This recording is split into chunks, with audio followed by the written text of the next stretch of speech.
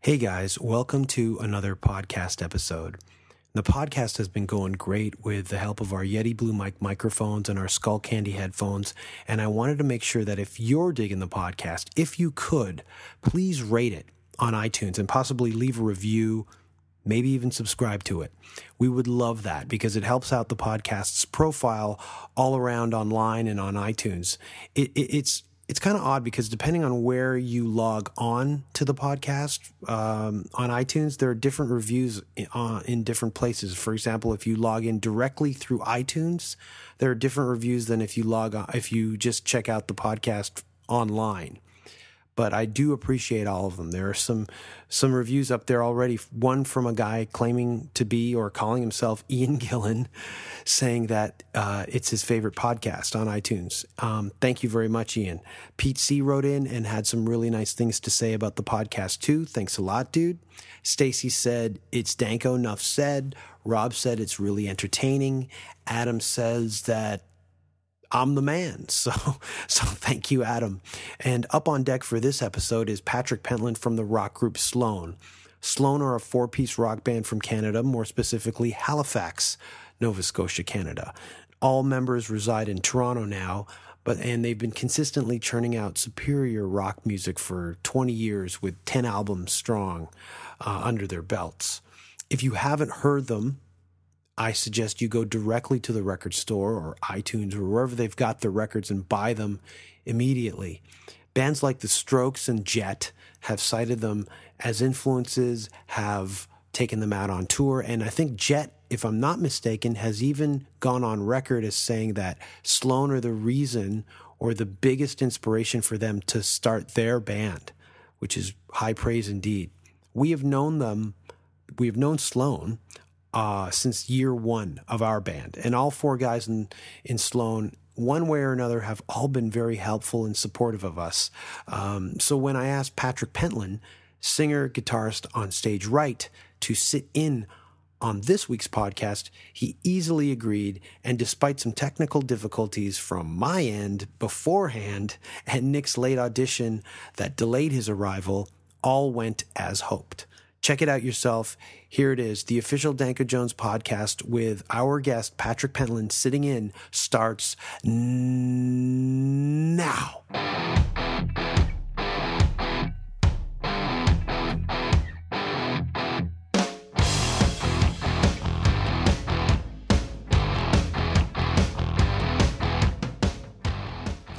We have started the podcast. The official Danko Jones podcast is now in session. Sans Nick Flanagan. He's actually on his way. He's coming from an audition. But we have our guest this week. We have our guest from the legendary Canadian rock group.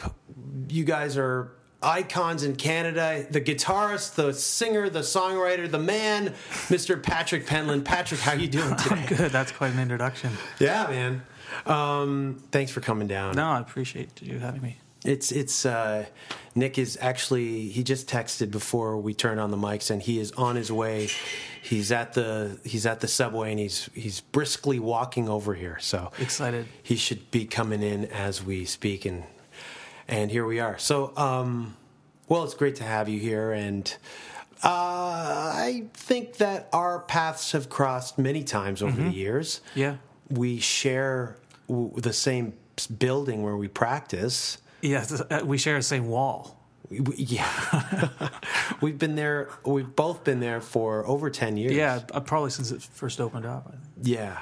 And I think JC was the one who told Chris about it. Maybe, that could be, yeah.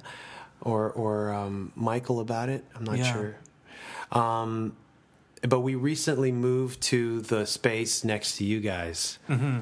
So we hardly practice there, but you record there. So whenever we're practicing, we have to stop. We don't record there that often, but every time we are recording there, you guys are rehearsing there. But it just happens that way now because our drummer Adam lives in Los Angeles. Right. When he comes down here, the sessions are massive, and we can't risk having you guys shut us down. So we go actually. There's another kind of pay-as-you-go building. We go there now. Oh, really? Yeah. Well, we're not in there that often. I know JC, I think, was saying to Chris that you guys were going to be in the beginning of next month. Yeah, for a few days, but we won't be using it. I'm recording tonight, I think, but you are. Yeah, and we still get bleed from other bands too. So it's not. It's we have our rehearsal space is a studio, and it's in a rehearsal building. So there's nothing we can do about the fact that people are going to rehearse. We've recorded probably 4 records there, right? As well as using other studios at the same time. Now, when you record your records in the studio, in that practice space studio, do you bring in the producer? Does the producer come in? We usually produce it ourselves, and then but we usually do it in conjunction with an engineer. Right. For a while, we were using our live engineer, Nick Totoro, and now we're using Ryan Haslett, and he's done the last few things. And he worked at the Sony studio, which is the other studio we used to use when we were signed with Sony. So, and he also does guitars for us, and now he started to do front of house. So right. We keep everybody busy with multiple jobs. Yeah. It's cheaper that way. I've noticed that the people who are with you for a very long time. Sometimes, yeah, and doing different jobs. We have our friend Kevin Hilliard has worked with us selling merch. Then he sort of did merch, but he had like a little radio station at the merch booth, and he would DJ and sell merch and talk over the microphone in between bands. And oh wow, that's crazy! I didn't know you were doing that. And then now he's doing lights for us, so it's just like move him around. And he's also shot videos for us and taken photographs. So there's several extra members of Sloan floating around. Yeah, I've always noticed that. And Mike's still with you guys? He's kind of the fifth member? He's our manager. Okay. Oh, here's Nick. I guess we should just pause and wait for him to show up. Is he? Okay, here we go.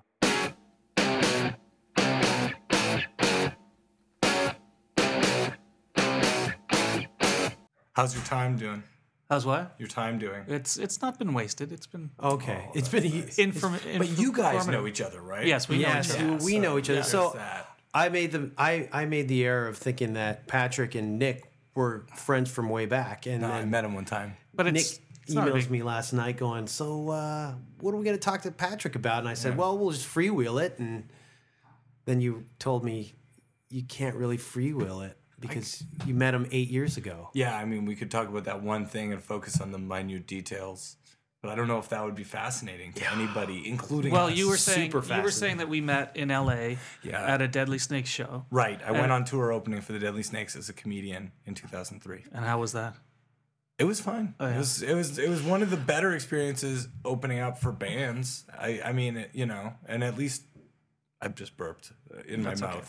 That's nice. Was that audible? I always pretend it's not audible when I burp. Well, now everyone knows. But you can edit that out. Whether they heard we're not going to. I'm going to demand you crossfade that. You've made it big. No, because I was remembering that I was thinking about how Max from the Deadly Snakes, I guess you guys had pulled up on Hollywood Boulevard and he got out, went into a tattoo parlor and got... Yeah, he got a tattoo. A symbol, like maybe the symbol that was on the record or something, but the guy did a bad job of it. So he went right next door to the next tattoo parlor and got the guy next door to try to do it better. I do remember his impromptu... That's insane. Yeah, the Max from the Deadly Snakes got an impromptu tattoo, which I think is insane in and of itself, personally. Tattoos? Oh, God.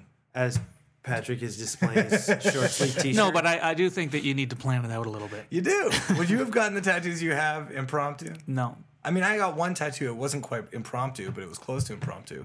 And I don't regret it, but as I heard someone else once talk about his tattoo, he just said, it's there. No, I have friends for sure who just have lots of tattoos that they just kind of got, and then they end up getting them covered up later and it costs like a lot of money. Yeah, my friend Katie has straight edge tattoos. I mean, she broke edge in the late 1990s, and it's always fun to see straight edge, old straight edge people with their tattoos, and they've got a beer in their hand. Yeah. She has the word punk in that's baby block letters. Her lower calf. But that's not as bad as my friend John. These are all people I was in Brutal Nights with. These are all your Brutal Nights. My Brutal Nights cohorts. Ottawa punk friends all had all the 90s tattoos that you didn't want to get in hardcore. Like John has like a rotor on his foot, you know, like a gear. Oh yeah, like he's a robot. I don't even know. At least no one's got a barcode that I know of. Well, I know somebody who has a barcode actually. On back but of I think head? she got it. Yeah, I think she got it. Ironically, I'm gonna say she got it late '80s, but I bet it was in the '90s. that's a '90s thing. That is, and no one's thinking barcodes in the 80s, tattoos. No one was getting tattoos. Did they even have No, they barcodes in the '80s? Sure, they did.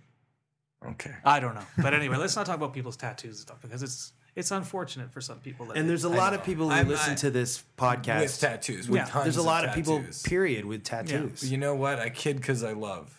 right. I was going to bring up the whole thing about my first time I met you. When was that? It was I think it was at the first Sloan show we played with you. But now I was wondering because I always remember. Was it at the concert hall? Yeah, it was at Okay. the concert hall, and I think Jail. I want to think They Jail played- played as well. I After us. think we played maybe, or we played 2 nights, and you guys played one night and they played one night. Maybe that was it too. Yeah. I remember that Chris was nervous because you were going to be on my side of the stage, and what part of what you were doing at that time was chugging like a whole thing of milk. Yeah, yeah. And it was going to be all over the stage, and he Yeah. was like, "Patrick's going to freak out if," and I was sort of like, "I'm not going to freak out. What are you talking about?" But that's now I even remember it better. It was Patrick was going to be pissed off if you drink the milk, and when we were doing sound check, the stage manager just went right up to us and said, "No milk, no milk." And it was Patrick. Your name was bandied around, and I was like, "Okay, well that's cool." But before we opened for you guys, I saw you at the subway. I can't remember what subway station. I was on one platform, and at the opposite platform, you were on the train on the opposite platform. The car you were in, the seat you were in, stopped right in front of me, and I was standing at the opposite platform. Yeah. And you looked at me, and we just made eye contact for more than 5 seconds. What? And the train went by, and I go, that guy knew who I was, and he hates me. I don't remember that. I totally remember That's that. the And- funniest. Yeah, but you know, Subway hatred, that thing people- where someone looks at you. That's the worst thing is when people think, we all think when someone doesn't acknowledge you for any reason. yeah, exactly. in They public, hate you. But the truth is, like, They're you're not even thinking about noticing, you. You're not thinking about it. You're Yeah. probably thinking about, whatever you're going to have for dinner that night. Yeah. But for me, it registered that way. And so I was really cautious around you. I didn't hate you back. But I didn't hate you to begin with. I know. But Jay and Chris were, I think, the first people that I came in contact with you guys. And then we were on tour together. Yeah. This is on tour together. And it was in Saskatoon, backstage. Louis. Yeah. And there was this kid who did a zine or something. Nice. And I guess we were kind of sharing a dressing room. Yeah. And it was you and Andrew. And I was there, and I think JC was there. And the kid turned around to me and he just goes, "Yeah, I just thought that about our performance. I just thought that you weren't like, you weren't being sincere enough, or you weren't, I didn't really believe it." I think Some more something like 90s. that. And then both you and Andrew just like came to my defense. I didn't say anything. You guys came to my defense. And then I was like, "Oh, maybe that thing at the subway was just just a passing. He didn't think like that." Oh wow. Yeah. So that was all going in my head. But How it was far that into moment. the tour was that? We were like a week into the tour, Yeah. man. Right. But I was, you up to that point on the tour, you were, nice. I mean, we Yeah. probably Well, exchanged some, I'm sure that I was probably shy, or sometimes when when we're touring, especially these days, like I don't even show up at the venue until I absolutely have to go on stage, basically, because I just get nervous and I can't, or I don't like to watch bands. Not so much you guys then, but like these days, if I watch a whole band set, I feel exhausted by the time I go on stage. yeah, you know? yeah, I feel that way too. I'll So- catch a song or two to Yeah. be courteous. But It's hard.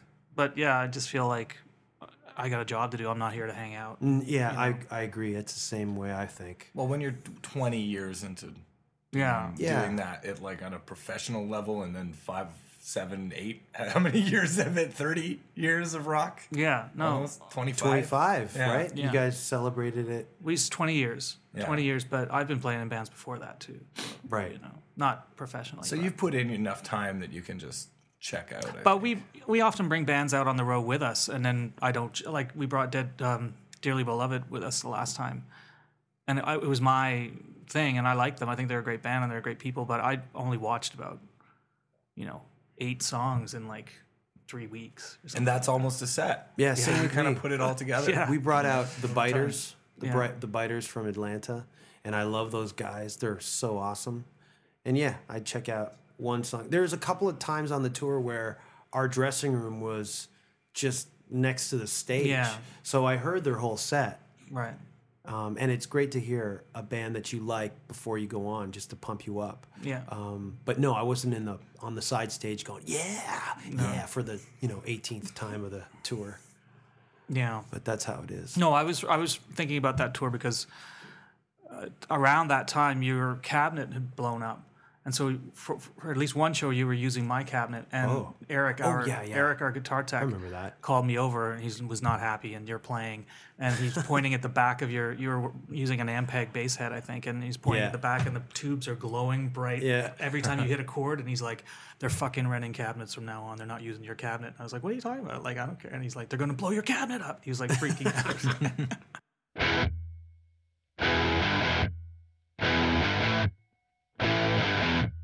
We stumbled onto this website that you write for, and it's like, it's kind of like a celebrity watch. You're like a celebrity reporter. It is like I got hired by Simpatico to be like a personality blogger guy, like because I'm in a Perez band. Hilton type. No, it wasn't to do with at that time. It was just It's more like Huffington Post or something. well, it was just supposed to be Patrick from Sloan, whatever you want to write about, and this was a whole different thing.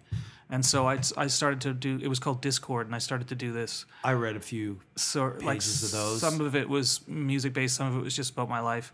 And then it didn't really do that well because they weren't promoting it properly at Simpatico. So I got moved over to do celebrity stuff because my ex-wife runs that portal for Simpatico. So she's just like, why don't you just come write for me, and then I'll be able to get you on the front page because we get along and everything. So That's great. So I started writing, but it meant that I had to start writing about Kim Kardashian and like all these people that I don't really know anything about them. And You wrote something about Demi Moore last night. Last night. I know, because I was late posting yesterday because I had a migraine all day. So it was like, I was going to do it today because I have to do it. I was sharing it with Dan Levy, who used to work for MTV, and his father's Eugene's Eugene Levy. dad, yeah. And now he's not doing it, so it's just me doing it every day. I used to just do it once a week, and then it was twice a week when Dan was involved. And now I've got to do like a little fluff sort of video piece Monday, Wednesday, Friday, and then my own blog Tuesday, Thursday. So now it's like a full-time thing. But I was going to post today, and then luckily last night it turned out that Demi Moore is going into rehab. So I was just like, oh, wicked, I'll write this. So now they put it is lucky she's going to read. Yeah. Good for her. So I have to know all about this stuff. And the other weird thing was that I've done some interviews for them as well, which I've never really done before. And I interviewed Moby. Yeah. And I had to do it like live on the internet, like over a webcast. I'd never met him. I'd Like never a done live it. stream kind of Yeah, thing. and people were writing in questions, and then I was sort of like the commentator or sort of host. I was super nervous. And I'd never done it before. But the part of the reason why I was nervous was because about 6 months before that, I had written a piece about how Moby had been complaining about how Britney Spears and whoever else, Rihanna or something, is like emotionless fluff music and commercial, like just made for commercials. Yeah. And I was like, the headline was something like, "This just in, grumpy old man doesn't like new things." And it was basically like, yeah, of course you're going to think that because you're 40-something years old. Like, they're not making music for you. They're making music for teenagers. So, and he sold every one of his songs on his play record to commercials. Yeah, so, very famously. Yeah. But he was a super nice guy, and I respect him. And then I went to see him play, and he's like whining out on guitar the whole time, like wah-wah pedal, like he's like a guitar player. I saw him at Lollapalooza in like the something? mid-90s when the Moby thing wasn't the instrument, like the stuff on play, but it was like techno hardcore kind of, because he was in hardcore bands. Yeah, he was in a hardcore band. band. When Fucked Up did that like 24 or 12 hour show to promote the release of their album in New York at a record store. I think one of the gimmicks was like Moby came and played with them on a song. Yeah, we walked in. They were doing like "Whole Lot of Love" or something. They were doing the Zeppelin song, and because he had this woman singing like an amazing voice, because he does not have an amazing voice. And how does he reinvent himself that drastically? Well, I think it's probably what he'd been doing live for a while, but like people weren't really aware of it. He did a whole thing, like he did a little talk on stage about the wah-wah pedal and like played little licks and stuff. And he's not a bad. He's one of those guys now who like just has his fan base. Yeah, you know, he doesn't. like He wasn't there. He had a new record out, but he wasn't really promoting the record. He was just out on tour. He played the Phoenix, which I thought was small, but it was packed with tons of people my age and younger. My girlfriend's considerably younger than me, and she was totally into it, like going crazy, like because that was her time. Like when she was a teenager, that was her stuff. And did you bring out Christina Ricci to carry him for that song? No, that would be cool. I mean, Kim Kardashian, for instance, is just like bread and butter for these people because for celebrity writers, because it's just ridiculous. I've never seen her show, but I've written about it many times. I just have to like Google everything, you know. And all I do is go off, and then all these people write in their comments, and they're like, you know, they think they're talking directly to Kim Kardashian or something. And it's just like, you know, or like, you know, why don't you leave these people alone? You people are horrible, you know. And they have no idea who I am or what I do. So they're always like, this journalist, what, blah blah blah. Like, it's funny, but they're combing the celeb blogs and why don't sites. you leave these people alone so I don't have to robotically comment on this? I know. Like I can't resist. You can edit. That's the beauty of the internet versus newspaper is it's not like a retraction the next day. It's like an edit and then maybe a quick bracket saying, sorry, we changed this. It's I go in and change things after the fact, Yeah. for sure. People will be like, you spelt this word wrong, and I go back and change it and don't even tell them, and then... and they just go, oh, what? Yeah. But that's not a bad gig, and I mean, are you enjoying it? I do enjoy it. Yeah, I do. I mean, and I was always a little bit interested in Hollywood anyway, and just the hypocrisy or the weirdness of you know, the star system and stuff like that. So you have to work hard to not know what's going on to a certain extent, I think. Yeah, and then you're that guy who's like, I don't have a TV. Right, and I know, and I'm kind of like that a little bit. I have a TV, but I don't. We talked about this before, where I have my shows and I don't know any of the shows. Other than my shows. Yeah. I didn't know who Kim Kardashian was until You never saw that porno. You know, I'm at Shoppers Drug Mart buying whatever, and I keep seeing her face on the People magazine, and then eventually it sinks in somewhere. It's going to sink in, but I'm not the one on the vanguard just telling everyone about Kim's. She is famous because she made the best porno. Yeah. Isn't that weird? Paris Hilton too. She made a porno. I mean, it was really the same as the Paris Hilton one in terms of like douchey guy, you know, like Colin Farrell made one. Yeah, but that one was more like stolen or something. You know, I know the Kim one was stolen, the Paris Hilton one was stolen, but I think in my head, the back of my head, I think that there's something that was used to the advantages of them for those sex acts. And by Rick, I think Rick Solomon and Ray J might have been the people who like actually leaked those in order to really capitalize on them. But it definitely didn't hinder. I feel like Kim Kardashian was less hindered by it because everyone was like, I'm so glad I saw your butt, you crazy butt. Thank you. Yeah.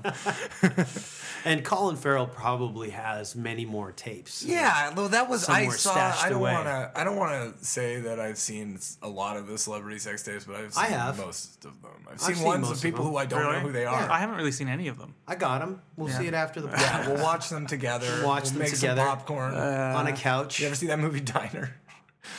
We'll do the popcorn scene from Diner while watching. All right.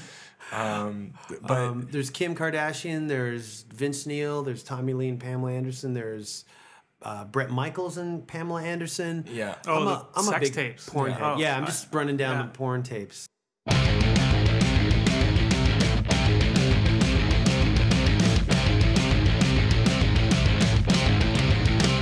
When I've been tweeting back and forth with the Sloan Twitter feed, we had this thing at one point where we were going to beat you in terms of Twitter followers, and I tweeted something, and then you tweeted back, And then you and I met at some party, and you told me that you'd gotten a lot of hate tweets from people going, "Fuck that guy, fuck him." Fuck. I know. It was so obvious that we were just joking. Like about you, people who were like, I was making fuck Danko Jones. Yeah. And I think I was even saying to people, no, we're friends. We know those guys. Like, it's not a big deal. But that whole thing, but maybe it's just once again in my head, but I just feel that is how people in Canadian music or Canadian rock view us as, like we're the first, any move that we make, they misunderstand us and misunderstand every move we make. I was looking at your Formspring there yesterday. Oh yeah. And it seems like, and I've always felt this because I used to read the Sloan Forum in like the 2000s or late 90s, and it seems like you have very dedicated fans who have very deep questions about a lot of aspects. Maybe it's because of the songwriting portion. There's so many songwriters in Sloan. There's so many songs, so many albums now. People are just like the amount that they're asking. People have grown up with Sloan, of course. Yeah. When I remember when we were playing shows with you guys, and we did that tour. When we did that concert hall tour, I had a job at a coffee store, and one of the girls who worked there, she was maybe 15, 16. She worshipped you guys. Yeah. And the fact that I was playing with you guys, I became like super cool overnight. Yeah. It was awesome. And now she's probably, dead. In her late 20s or early 30s now. And she's, people have grown up with the band. Well, I got that. I got added to the Sloan mailing. I wrote a piece or something about Sloan. I was on the mailing list, and you guys had that download album of your singles. Yeah. And like I keep listening to it. It's like the best album. It's like I don't even know if that's like you played it at your night. I play it all the time at your comedy night. At the comedy night. I played it when Scott Thompson was up. We played like the whole record all the way through, and it's crazy. It's like it's so solid in terms of a singles collection. It's gonna be really funny when all said and done. Like it's gonna be impressive. I think it's gonna. It's already impressive. It's already. I was so impressed. Is what I mean. Okay. It was, I just wanted to phrase it in a way that. How many albums do you guys have? 10. Like 10. Yes. 10 official records, and then other records like live record and B-sides. But 10 is how I count it. I thought that the release of that though was also really nice and a really kind of smart thing to do. Yeah, because it was almost like a reminder of like. At least for me, I really felt like, oh man, I'm an idiot. A lot of people, there's not too many bands like Sloan anymore where they're kind of like, I guess people have called you like Canada's Beatles, where every member in the band takes sings their songs, and it's like Kiss, how Kiss was with their solo albums. And I think it's really unique still in music today. And everyone's got strong tracks. There isn't, I feel, maybe you have your own personal issues, as we all do in bands. But I feel every member contributes solid contributions on every album. There isn't one guy who's like, all right, got my little folk tune, guys. And you guys got to be nice and let that track on the album. Is there some sort of process? Well, more than a process, just more of a. Do you guys kind of criticize each other that way? Like, no, not Andrew, really. Seriously, we can't have this fucking track on. No, it's pretty much whatever you want to do. Wow. But I think people bring responsibility to it as well. Yeah. But you always fucking come out with the solid 2 rock tunes. Yeah, I usually have at least one on a record. Sort of my job. And I want to end this podcast, if I could. Like, we always play out, like 40 seconds or something. Yeah. With backstabbing. Oh, okay. If that's cool. Sure, yeah. Because that's a pretty rockin'. That's one that a lot of the quote-unquote hardcore fans don't like. But I like it. What is their problem with love it. I think they don't like the lyrics or something. I don't know.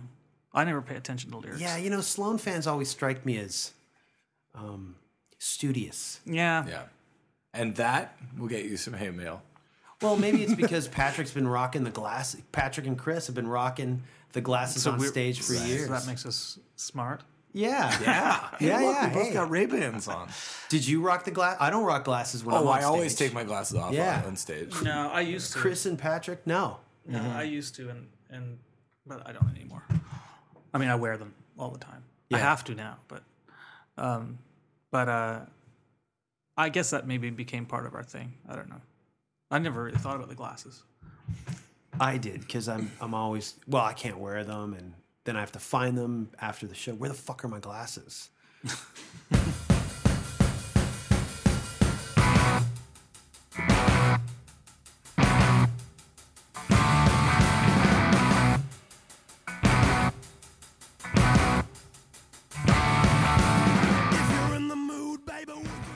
You know. Have you guys played Saturday Night Live? No.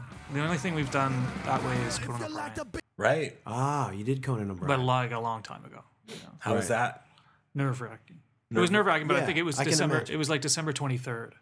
So it's like everybody's out at parties. They're not watching. Oh, right, Conan right. O'Brien. Christmas parties, right. But it was cool. It was good to do. It was, and it's not live like SNL. Like it is live in front of an audience. But if you really fucked it up, you could do it again. But we met Max Weinberg in the elevator, and he was just a super not friendly guy. Wow. He's known to be a prick. Really? Apparently, they did a Secret Santa that Christmas, and he refused to participate. I mean, he's Jewish, but like he refused to. Like some poor girl didn't get a present because Max Weinberg said he wasn't going to buy her a present. And then he didn't come with them. I think he was touring, wasn't he? Yeah. Yeah, but I mean, it just sort of dissolved. Yeah. It seemed at some point the Conan thing. And Well, So who's his Max Weinberg now? it's like La Bamba. It's one of the Bamba's guys from the band. Is now the guy that he talks to all the time. La Bamba. Remember there was He's the From Los Lobos? guitar. No, he's the guitar player, isn't he? Yeah, he's the guy with the mustache, and he is would that always his get name? deferred to. He was like the guy after Max Weinberg that would get addressed in the band, and I guess he's running it. And I think there should be a Max Weinberg Neil Peart buddy movie, just about prickly drummers. Although now I feel awkward. You shouldn't really pick on Neil Peart at this point. You know, I sent a fan letter to, not really a fan letter, but a letter to Neil Peart in 2004. Just going, hey, I'd put out a spoken word record, and I'd read his books, and I whatever, and I'm a big fan. I got a response in 2007. Really? 3 years later. From him or from somebody From else? him. Oh, What wow. did he It say? took him 3 years, but he wrote me back, and he wrote. It was on a postcard with his picture on there, and he just said, "Hey, thanks a lot. I'll check it out." And whatever I had said, I'd forgotten what I'd written, but he responded to the actual letter. That's cool. And in 2004, we were touring so much, I just moved back home and kept my stuff there. And I was there in 12 months. I think I was there for 4, and I didn't want to just keep paying rent. Yeah. So I had all my mail forwarded to my parents. So when I moved out, like 2007, it's 3 years later. My mom, I met my parents for dinner, and she goes, "Oh, this just came in the mail," and she just threw it on the table like it was a postcard, And I looked at it, and I'm like, "Oh my God, do you know who this is? Yeah. Like, this is a letter for 3 years. I've been waiting for it." So I just was thinking about all that because in the Rush movie, in the documentary, did you guys see it? Yeah, where he just says, I like it when people appreciate my drumming, but if you come at me like I'm God or are weird to me, I am done. And so I picture him not reacting well to that kind of thing, but I guess if you're Rush, you do. well, that's get why the people- postcard to me, because I knew that, and I know behind the scenes stories like that. Yeah. Not where he's like a dick to someone. No, but I know somebody who is friends with those guys, and there's some. I wouldn't say it on. I wouldn't want to diss. I have a lot of respect for those guys, but I know that Neil is paranoid about getting shot, stuff like that. Yeah. No, I understand. Like, and I can sure see there's it. been. I'm sure he's received things in the mail from Yeah. people who are just like, what the fuck? I mean, again, it's like when did they start playing? In the late 60s, early 70s. So they were so 70s. huge, and you're going to deal with people saying crazy things. And, I understand his whole thing. I get it. I get it, and I know he's not trying to be an asshole. No, but I mean, I've heard stories where it's a bit paranoid. Yeah. Like I've heard that he has to, like when they play a show, the house lights stay down until he's on his bus and the bus is pulling out, and then the house lights go up. So that, and he travels with like somebody who's like, he has somebody he travels with him often to be a barrier, I guess. Now this is just what I've heard. It might not be true. And also, like, given his personal life, Oh yeah, well, just want to leave him alone. What he went through in his life, and then to actually pick himself up again and go back out on the road. Of course, everybody's going to be like, whatever you want. Like, Never mind the fact that he's already like one of the greatest rock drummers ever. Like, So that's why I thought like that letter back to me was that I didn't expect an answer at all. No, that's awesome. I don't even care. 3 years. Just loved the thing about sending out like a letter or trying to communicate with somebody you don't know. Yeah, he doesn't know me. The ball is really in the other person's court, and if they do respond, because there's such a pile up sometimes. Now wait a minute, I don't want to send people going. I don't want to have people going. Oh, all you got to do is write a letter to Neil. I knew someone who passed on the letter to him. Yeah, right. Yeah, so it wasn't as if I just wrote him and he wrote me back. Okay. So it was not unexpected from his point, like his end. Mm-hmm. It was probably presented to him. Right, so right. I should say that. So people should send not him write an email. Neil. No, don't write Neil. Add Neil. You're not going to get an answer. Don't be afraid to add get mad Neil when you don't. On Facebook. Yeah. But I was going to say that's the thing though. These days you don't need to send a letter. You just tweet to somebody, and often you might get a response. Yeah, I would be interested in knowing if Neil Peart does have a Twitter. He doesn't. I don't think. Oh my God. Rush have one. It's just Rush the band, but they don't do it. Yeah. But I'm tour date's up now. Yeah, exactly. Tweets like that. Yeah. I mean, but there are lots of people who are on Twitter that you can get in touch with, and I'll answer people back if I feel that it's something I can answer. Yeah. I mean, if it's just like, how's it going? Then I'm not. I've tweeted you. Yeah. You want to do our podcast next week? Exactly.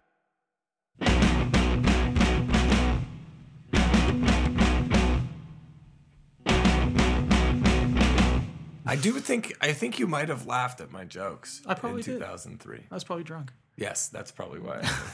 And Chris, was one of the earliest people who was into like, I guess he had a pipeline with a friend about like cool comedy or something. Mm-hmm. But it was at that show in 2003 where he kind of was like, hey, do you know this guy? Louis C.K.? Yeah, we went to see a lot of comedians when we were making that record. Yeah, that's a great place to see comics. There were always benefits, and you'd see like Sarah Silverman. And wow. And that was such a great time to like be seeing someone like Sarah Silverman, because her jokes, it was like right around. Yeah, she was on stage. She was on stage with like a little notebook. She's so clever. Oh, but I have a story to end this whole thing. My story, when we were making Action Pack, Mike Nelson, our manager, was down hanging out with me, and we went out one night, like a Tuesday night. And nothing was going on in Sunset.